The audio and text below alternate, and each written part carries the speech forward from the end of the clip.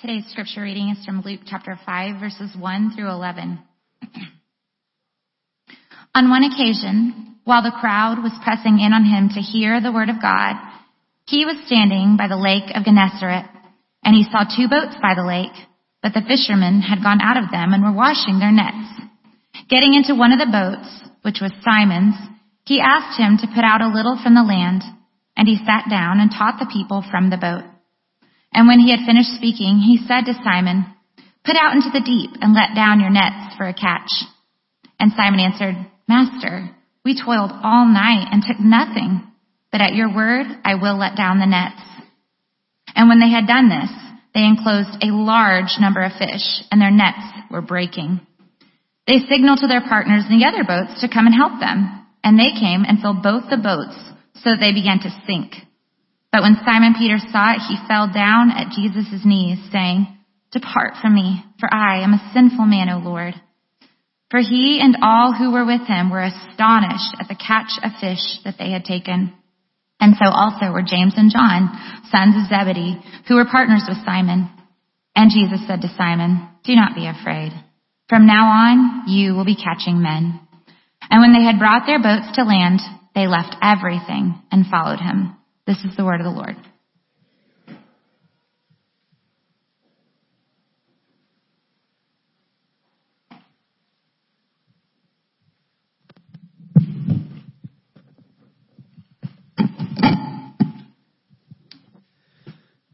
Good morning, family of God.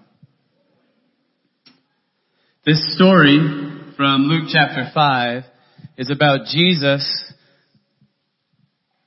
entering into the lives of sinners and transforming them by calling them into a life of discipleship. Our key word today is the word disciple. Everybody say disciple. Of course, the word disciple doesn't actually appear in this text, but a disciple is a follower of Jesus, a student of Jesus, a learner of Jesus. And at the end of the story, we read in verse 11, when they had brought their boats to land, they left everything and followed him. In other words, they left their old life to start a new life as followers of Jesus. And this story is a true story, and it's put here in the Word of God for us to read because the Holy Spirit wants us to see our own story in this story. There are many occasions in the Gospels in which we read about Jesus calling people to leave their old way of life and to begin following him. And each one of those is a model revealing to us something about what does it mean for us to be disciples of Jesus, because a Christian is a disciple of Jesus. A local church is a community of disciples of Jesus who have covenanted to do the will of God together in this time and in this place. And the first thing that I want you to notice about this story as we're thinking about our own spiritual journey here is what Jesus does not do. Jesus does not cast a compelling vision and then ask people to prayerfully consider joining his team. He's not asking them to evaluate him and make a decision. Rather, Jesus is entering into their lives with sovereign authority and with overwhelming mercy in a way that is really shattering their preconceptions about themselves and bringing them to a place of brokenness and vulnerability. And then he's speaking a word of comfort and grace and purpose and identity that recreates them. This is all about the sovereign authority and initiative of Jesus. And if you're here as a follower of Jesus today, you know, did you start this thing or did Jesus start it? Good answer, Jared, from the back. Everybody say Jesus started it. He took the initiative with us. And to be a disciple of Jesus is to be a person who responds to this overwhelming presence of Jesus with a life of faith and obedience. So my prayer is that the Holy Spirit's going to do a work in us today, teaching us again and again what does it mean to say yes to the call of discipleship that Jesus places on our life, because that call is not just a one-time thing, it's an everyday thing. Today, whatever is going on in your life, wherever you came from this morning, Jesus is presenting himself to you in the Word again and saying, follow me. So I want to invite you to bow your head one more time. And where you are, would you just pray for yourself and for all that are in this space, that the Holy Spirit would help us to hear the call of Jesus once again and to respond with faith and obedience.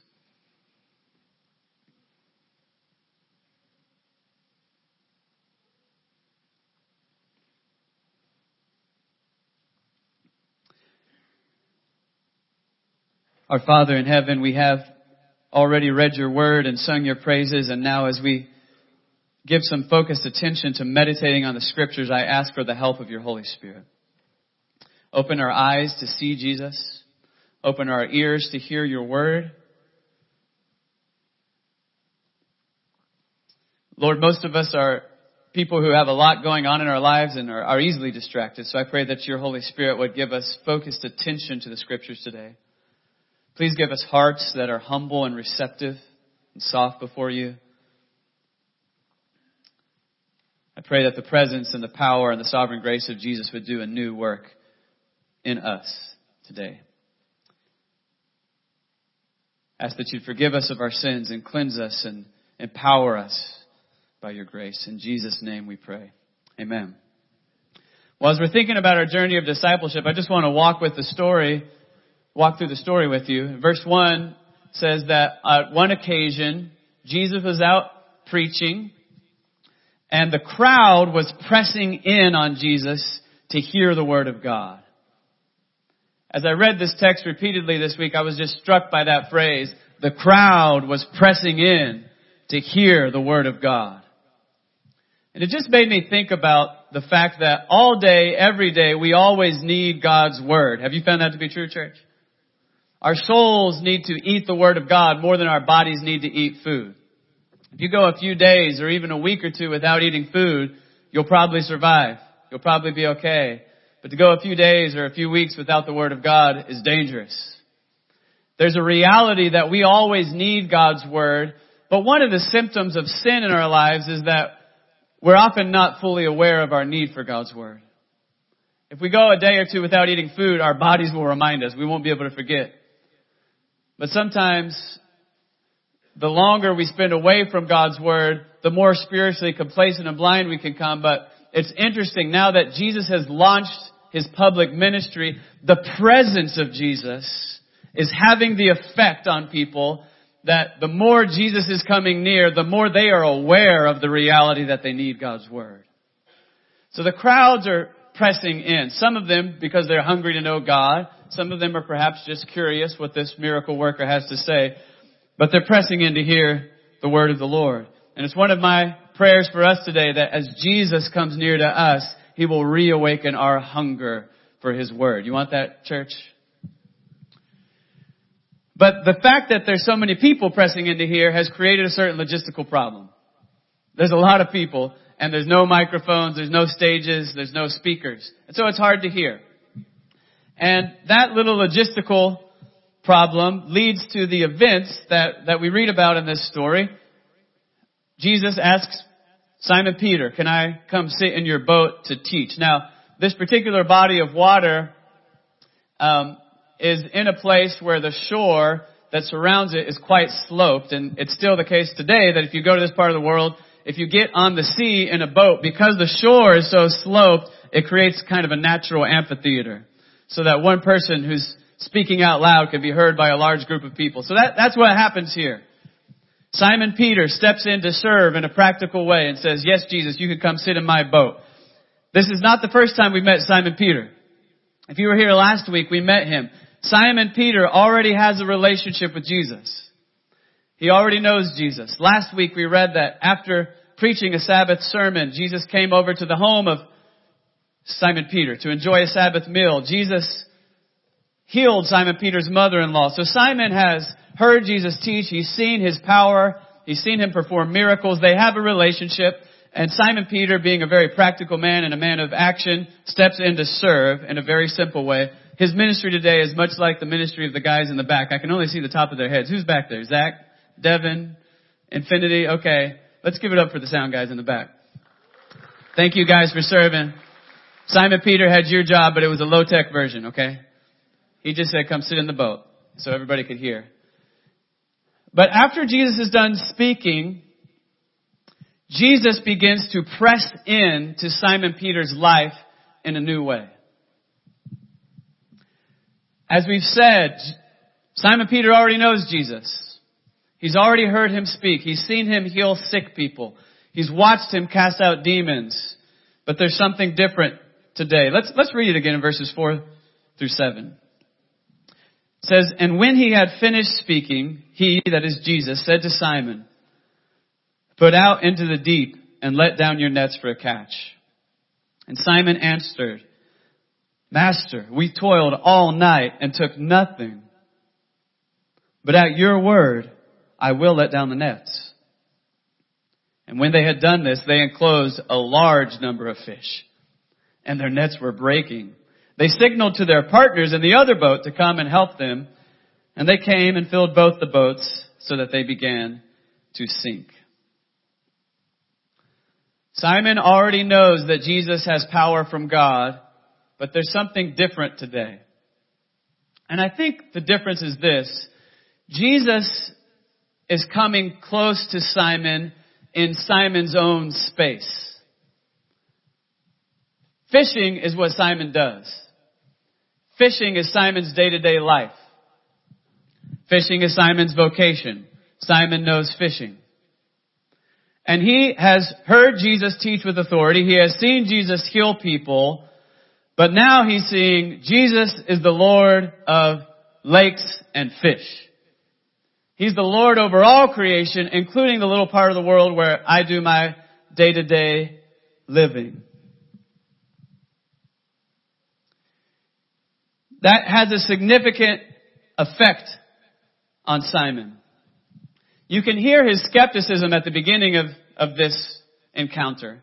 Simon has spent the whole night trying to catch fish, and he hasn't caught anything. In this part of the world, the fish come close to the surface where you can catch them in nets late at night. Simon knows this because his whole life he has been a fisherman. His ability to feed his family and clothe his family comes from understanding how fishing works. He knows how this works. So, when Jesus says, now it's daytime, go out one more time to that spot right there and put down your nets. Simon's initial response is skepticism. You hear it in verse 5? Master, we toiled all night and took nothing. Master, we toiled all night. I know you're very good at teaching the Bible, but fishing is kind of like my thing.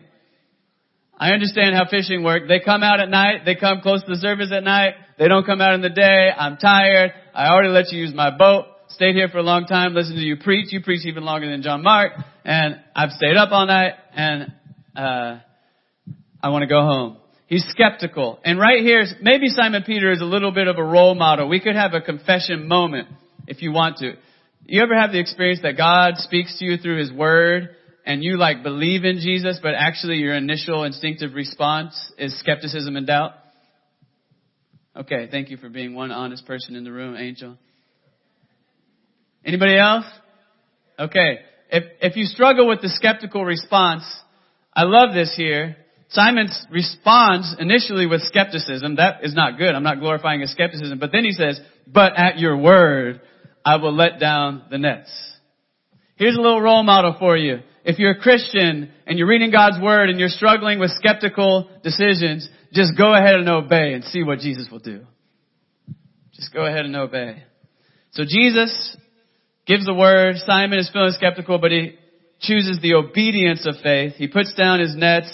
And of course, the response is overwhelming. Simon immediately knows this is not normal. This has never happened before. This is supernatural. The same person I've seen heal the sick and cast out demons, now I've seen His authority come close to me in my place of work, my place of expertise, my day-to-day grind.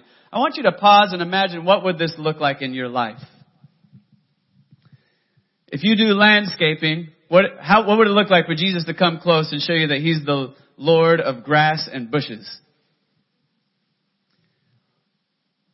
If you're a teacher or you work in construction or you're a homemaker, primary caretaker for children or perhaps for aging parents. if you're in academia, if you're in the medical field, whatever your day-to-day work is, what would it look like for Jesus to come close and show you what He's doing for Simon right here? I'm not just the God of church. I'm not just the God of a little slice of life that you call religious or spiritual. I'm the Lord of everything. Including, I'm Lord and Master in your area of vocation, in your day-to-day grind. If He did that in some miraculous, supernatural way, how would you feel? What would you think? Simon Peter's response is interesting. This story is clearly a key turning point in Simon Peter's spiritual development. He already knew Jesus. He already liked Jesus. He already listened to Jesus. He may have possibly even identified at some level as a disciple of Jesus before this encounter. And yet look what happens in verse 8. It says, "But when Simon Peter saw it, he fell down at Jesus' knees, saying, 'Depart from me, for I am a sinful man, O Lord.'"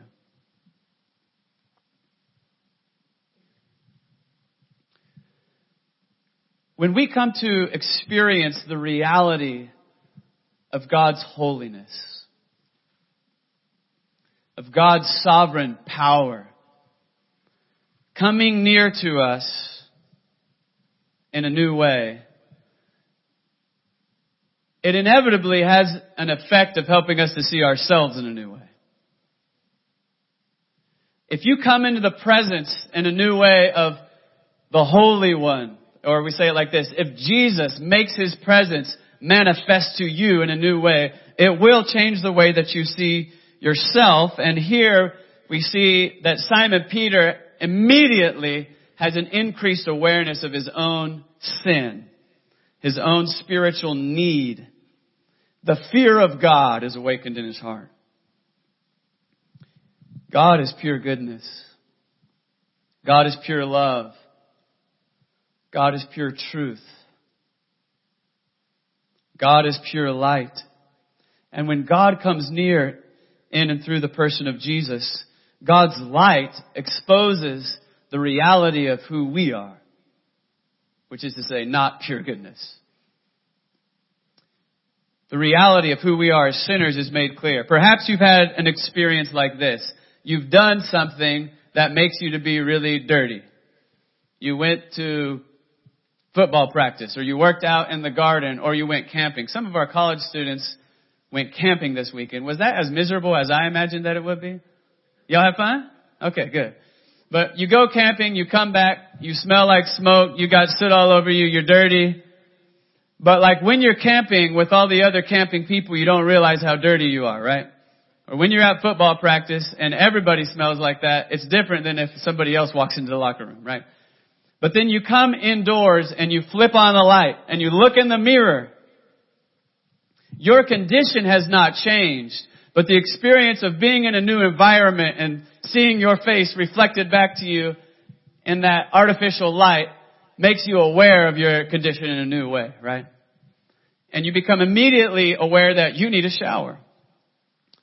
In Scripture, we see this pattern. I'll show you a couple places in a moment. But we see this pattern when God comes near and reveals His presence, makes His presence felt and seen in a new way, such that we perceive something of the holiness and the awesome power of God. It's like going inside and flipping on the light and looking in that mirror. And we become aware that though we often tend to rationalize our sinfulness, and we often tend to justify ourselves before our friends or our bosses or our parents or whoever we want to please, and we especially try to convince ourselves that we are really great, all of our excuses just seem really lame once we've stood in the presence of God.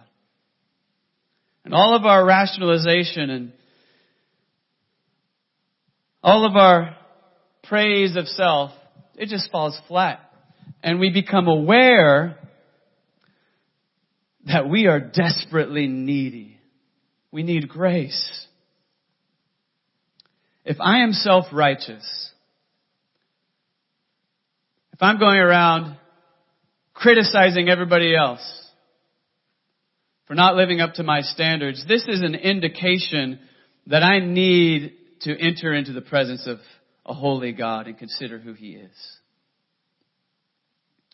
Because once we've encountered God, self-righteousness just dies. And what's left is poverty of spirit. Remember what Jesus said at the beginning of the Beatitudes? Blessed are the poor in spirit, for theirs is the kingdom of heaven. People who have been broken by the shattering vision of God's holiness are not self-satisfied, independent, self-sufficient people with critical spirits towards others. People who have been broken by the shattering vision of God's holiness are people who are desperate for grace. Simon Peter says, "Depart from me, for I am a sinful man, O Lord." He's recognized that he doesn't deserve to be in the presence of this holy man named Jesus, whose sovereign power he's just experienced in a new way. And I love how Jesus responds. Verse 9 tells us the other disciples are also astonished. But then Luke draws our attention back to this encounter between Jesus and Peter. And look what it says. And Jesus said to Simon, "Do not be afraid." I want us to think about those words. Everybody say, "Do not be afraid." Do not be afraid, says Jesus. From now on, you will be catching men. Do not be afraid. Fear not, Simon. That statement is pure grace. It does not mean, Simon, your sins are not a big deal. You're a pretty good guy. Jesus knows better than Simon that Simon's sins actually are a big deal. My sins are a big deal. Your sins are a big deal. All have sinned and fall short of the glory of God. The wages of sin is death. Sin is a big deal. So when he says, do not be afraid, he does not mean your sins are not a big deal. And he definitely does not mean that he's not the Holy One. Jesus is going to give Simon one after another revelation that he is more sovereign and more holy than Simon has begun yet to understand. So when Jesus says, fear not, do not be afraid, what that means is your sins are forgiven. What that means is I'm going to cleanse you. I'm going to accept you and draw you near to myself and forgive you. That's the word that we need to hear. Has anybody found that when we try to convince ourselves that everything's going to be okay by trying to convince ourselves that we're not that bad, it doesn't work? We will never find real peace by trying to deny the truth of our brokenness. What we need is not to lie to ourselves and to hide from the reality of our brokenness. What we need is someone with the authority to say you're forgiven, to come and say you're forgiven. And that's what Jesus is doing right here. And as we read through Luke's gospel, he's going to say this explicitly to people. Your sins are forgiven.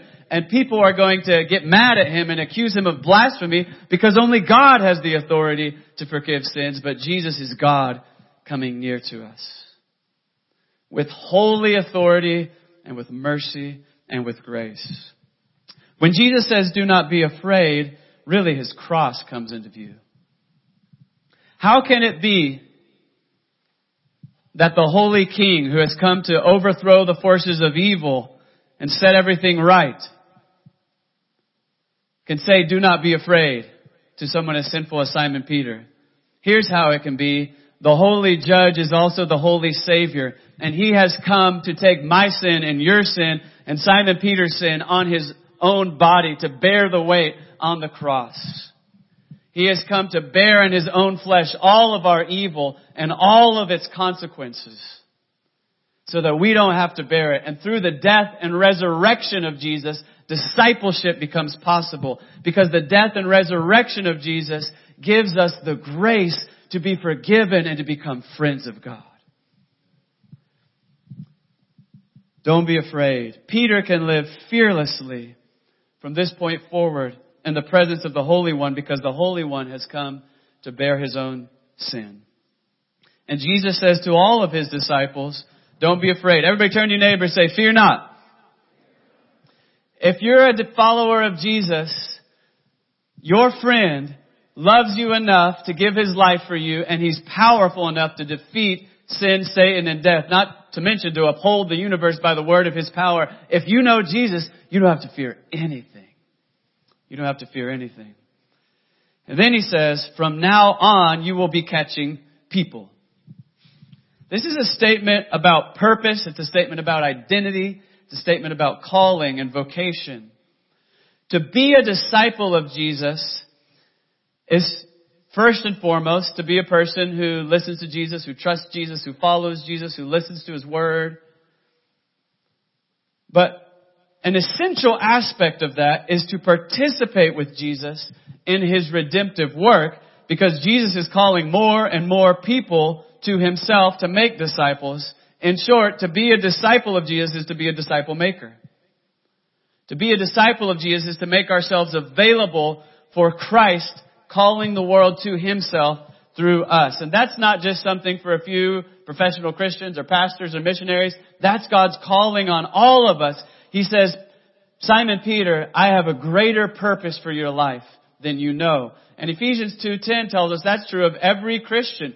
If you've trusted in Jesus Christ, it says you are his workmanship. You are his masterpiece. He created you and designed you customly to walk in good works which he has prepared beforehand for you. God wants to use you to be a channel of his healing grace and mercy and love in the world as you proclaim the gospel of Jesus and as you make disciples and as you love people and as you're zealous for good works of mercy and justice.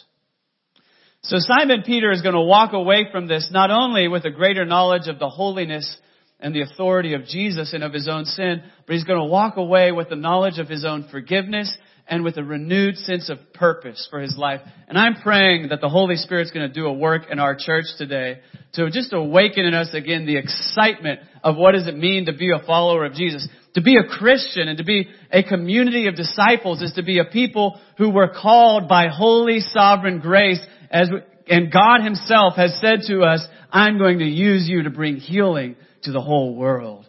Isn't that awesome, church family? Now, I want to pause before we wrap up today to help you see that what's happening in this story fits a biblical pattern that we need to take seriously. I had a lot of examples in my notes, and then I took most of them out because we don't have time for all that. I'm just going to give you two, okay? Isaiah. If you go read the first 5 chapters of Isaiah, you're going to hear Isaiah prophesying a lot. Thus says the Lord. He's speaking to people, and he's telling people about God's grace, but he's also speaking with authority about God's judgment. In fact, he frequently says, woe to you because of your sin. But then something changes in chapter 6. If you've got a Bible, you can flip over. Isaiah chapter 6, this famous moment. I'll start reading in verse 1. In the year that King Uzziah died, I saw the Lord sitting upon his throne. So this is a moment in which Isaiah is walking through a situation similar to what Simon Peter has experienced. Simon already knew Jesus, but now he's getting a deeper experience of the authority of Jesus. Isaiah was already a prophet of God, but now he's getting a vision of God enthroned, reigning as king over creation. The text continues, high and lifted up, and the train of his robe filled the temple. Above him stood the seraphim. Each had 6 wings. With 2 he covered his face, and with 2 he covered his feet, and with 2 he flew. And one called to another and said, Holy, holy, holy is the Lord of hosts. The whole earth is full of his glory. And the foundations of the threshold shook at the voice of him who called, and the house was filled with smoke. And I said, woe is me. Did you notice what happened? For 5 chapters, Isaiah has been proclaiming the word of the Lord boldly, saying, woe is you. And now he says, woe is me. He has seen a vision of the holiness of God. And that has brought a shattering awareness of himself. It's brought new self-knowledge. He says, woe is me, for I am lost. For I am a man of unclean lips, and I dwell in the midst of a people of unclean lips. For my eyes have seen the King, the Lord of hosts. But look at what happens next. Verse 6. Then one of the seraphim flew to him, having in his hand a burning coal that he had taken with tongs from the altar. He touched my mouth and said, behold, this has touched your lips. Your guilt is taken away and your sins are atoned for.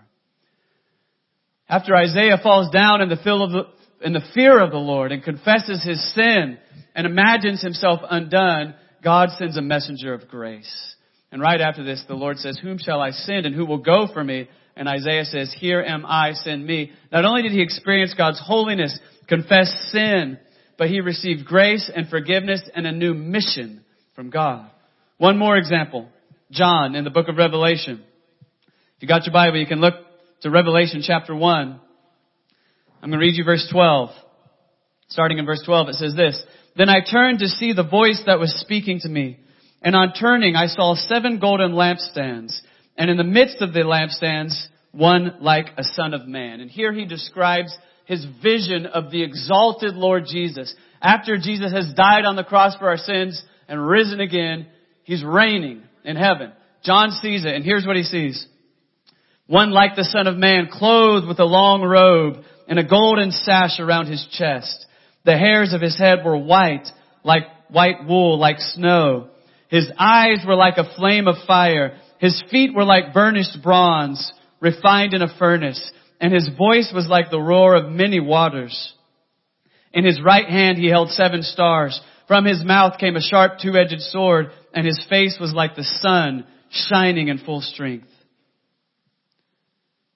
He gets a vision of the exalted Jesus. He already believed in Jesus. He was already a follower of Jesus. And now he sees more clearly who it is that he's been worshiping. And listen to what happens next.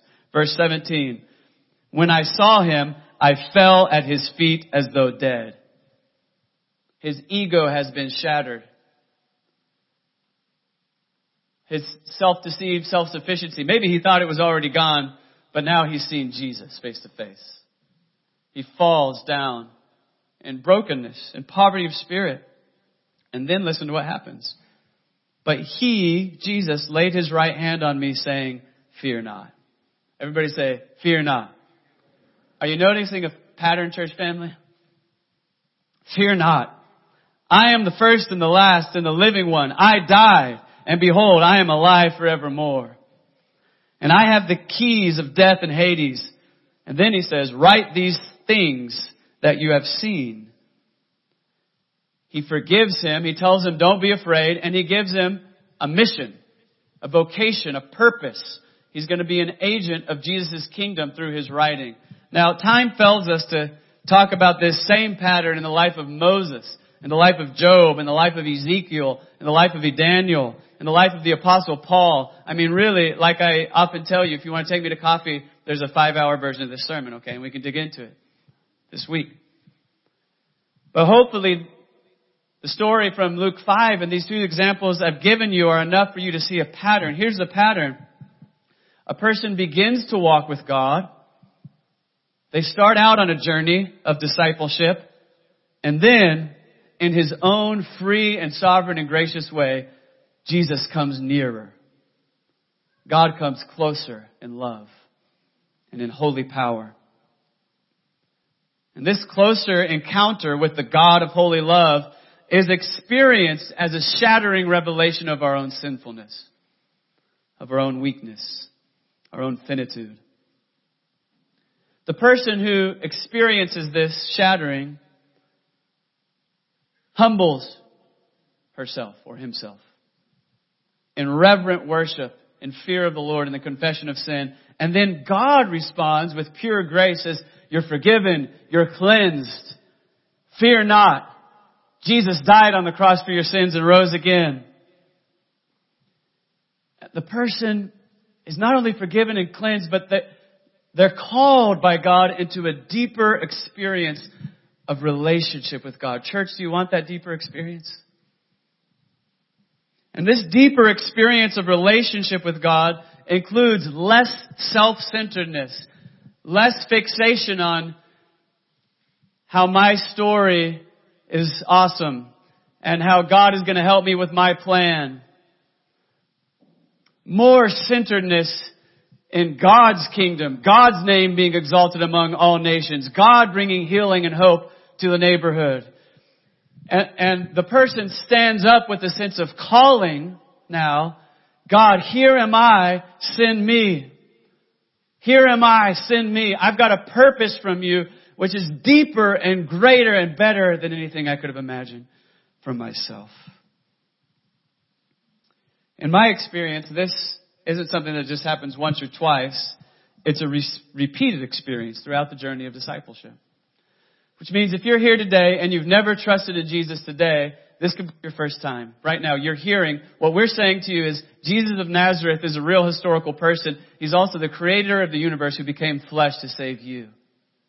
He died on the cross for your sins and rose again. And if you'll today say, I'm a sinner, but I trusted Jesus Christ, that'll be for you forgiveness and the cleansing and the beginning of a new relationship with God. Don't leave here before you do that.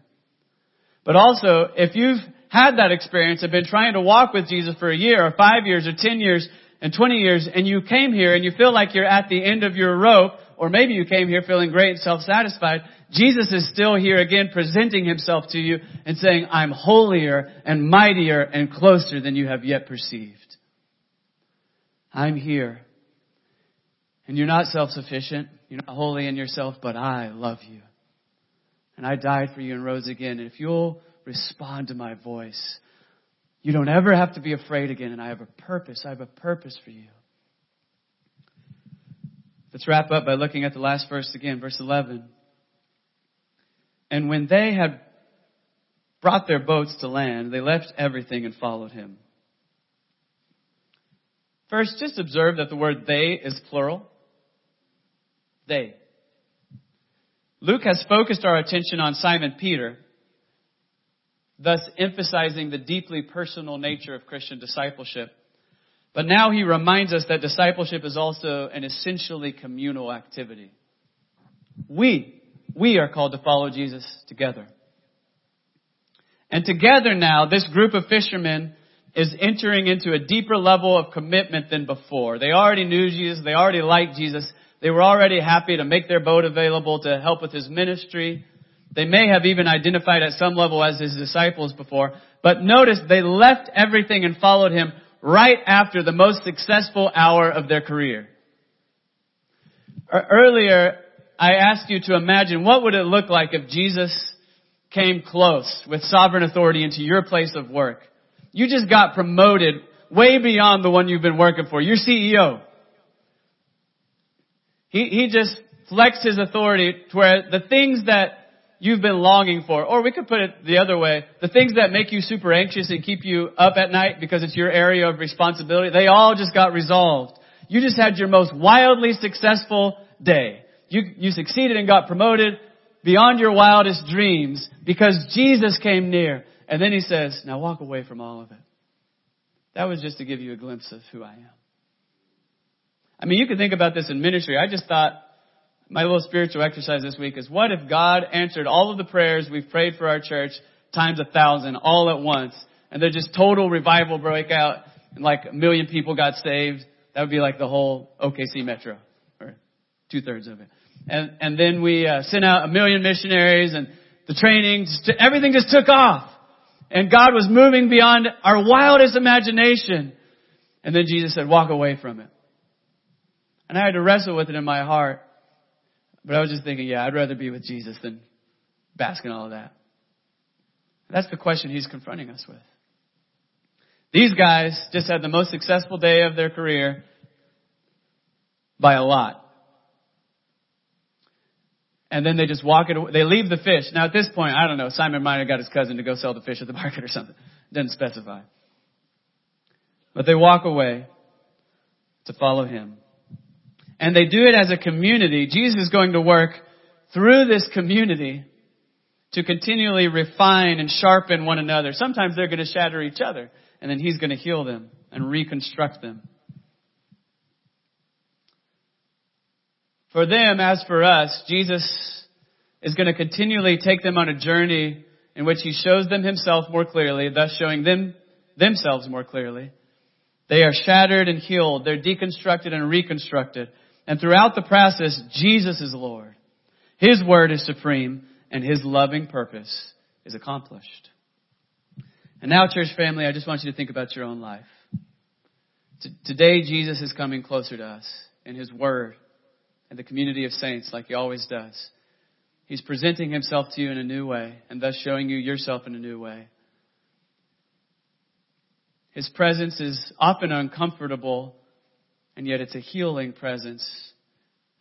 And even when it makes us uncomfortable, it's strangely a comforting presence. but He's calling us to respond. He's calling us to faith and obedience. I want to invite you to stand.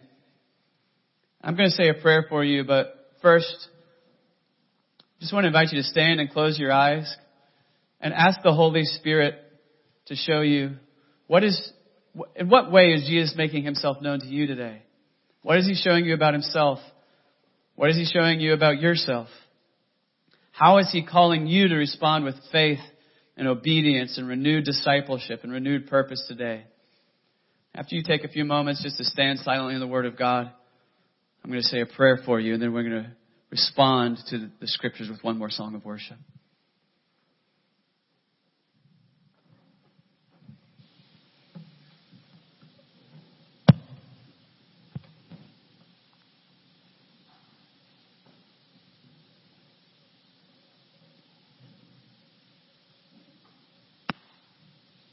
Lord Jesus Christ, we acknowledge You as Son of God, King of Kings and Lord of Lords, the Savior, the Lamb of God who died for our sins, and the Lion of the tribe of Judah who defeated sin, Satan, and death for us. We have tasted that You are good, but as this story reminds us, we have just begun to taste how good You are. You're better and more holy and more sovereign than we've imagined. And Lord Jesus, we're crying out, come closer to us than ever before. Show us the truth about Yourself. Show us the truth about ourselves, even when that's uncomfortable. Speak words of grace and healing and courage to us, Lord. Help us to surrender from our lame, self-constructed identity and purpose in order to enjoy the freedom of the purpose and the identity that You give us as a gift of grace. Help us to believe the gospel, free us, and send us to be Your instruments that You're going to use in our community and among all the nations of the earth. In Christ's name we pray.